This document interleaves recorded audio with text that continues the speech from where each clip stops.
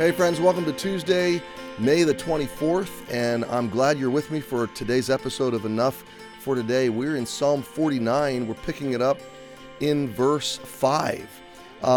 This psalm is instructional. It's teaching us about wealth, about life, about death, about material prosperity, about those that seem to be doing well, having it all, and money seems to solve all their problems. But there are some deep problems, some intrinsic problems to life that money can't solve. And so we need something better than money. We need someone better than money and material things. And yet we're so tempted often to tie our hopes and hearts to material things. If I could just get the next promotion, if I could just get that job, if I could just finish this degree, this training to get to that level, if I could just afford that, I would be happy. If I could just have more of this, if I could just secure myself through this kind of investment, or if I would just have an inheritance that could just anchor me. We just are positive that our security and stability in life is built on money and material things. And what's ironic about that is material things, and especially money, are notoriously, historically unstable. It's a house of cards. And we convince ourselves otherwise because it doesn't feel like that in the moment. And yet it is so, so fragile. Someone that builds their short life on money and the stability, the hopeful stability of money, is building on a house of cards. So the psalmist says in verse 5, he announces in verses 1 through 4, everybody needs to listen to this. We're about to unfold some really important wisdom and understanding. I'm about to open a riddle, a dark saying, a parable on my harp in my song. I'm going to sing some amazing wisdom, okay? And then he asks a question, a bit of a rhetorical question. Wherefore should I fear in the days of evil, when the iniquity of my heels shall compass me about? So what's he talking about here, okay? Just for the fun of it, give me a second here. I want to just jump over to, I'm curious. I have an idea of the sense of this, but I want to see what another translation says. So NLT, why should I fear when trouble comes, when enemies surround me? Okay, so let me read another one. Why should I fear in times of trouble when the iniquity of those who cheat me surrounds me? Okay, so the idea, evil in the Old Testament, especially in Hebrew, sometimes it means wicked, sinfulness kind of evil. Other times it just means danger or trouble, calamity. Okay, like a tornado or a hurricane. Old Testament vernacular would have called that evil, unfavorable situations. So my sense of this is when he says, "Why should I fear in the days of calamity?" When it seems, so two senses that I'm taking away. The first is when those that are more powerful and wealthier than me, maybe my enemies, seem to be gaining the victory over me. When I'm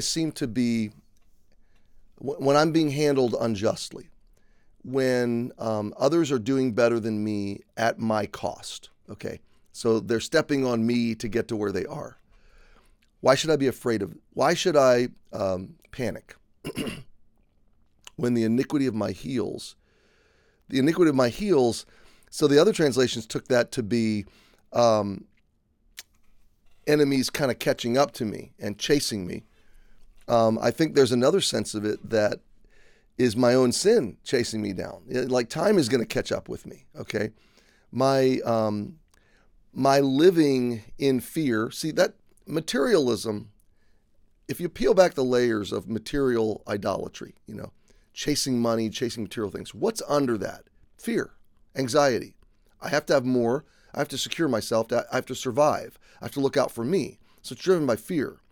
And so the psalmist is asking, why should I fear when it seems like trouble is coming and even death? He's going to talk about death a lot in this psalm. Or when life is catching up to me, or my enemies seem to be catching up to me. The iniquity of my heels shall compass me about. See, without a Savior, life is just a downward journey, a descent into death and condemnation, and we're piling up really just the longer we live, the more sin we have to give account for with God. Okay, the bigger our trouble, the greater our condemnation. We are sinful beings separated from God. And so the psalmist is asking a very practical question. Why should I be afraid when those better off than me are seemingly oppressing me?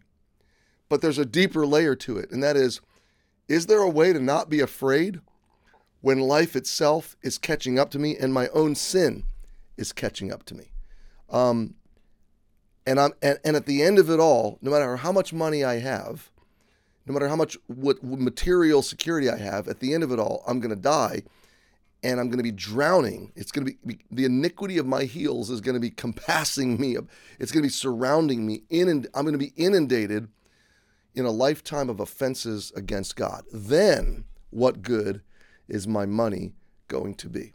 Then what good is my material security? The God of materialism is then going to let me down. So he's asking a question that kind of has two layers to it. The first is there a way to not be afraid? Is there a way to not be afraid in a world that seems to everybody is doing better than me? And it seems like I'm getting oppressed and pushed down.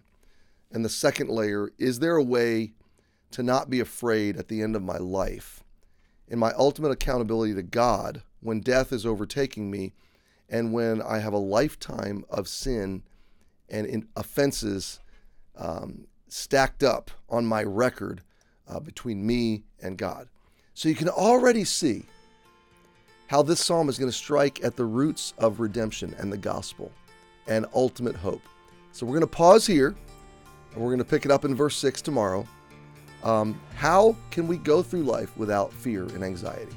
Have a great Tuesday. We'll see you tomorrow.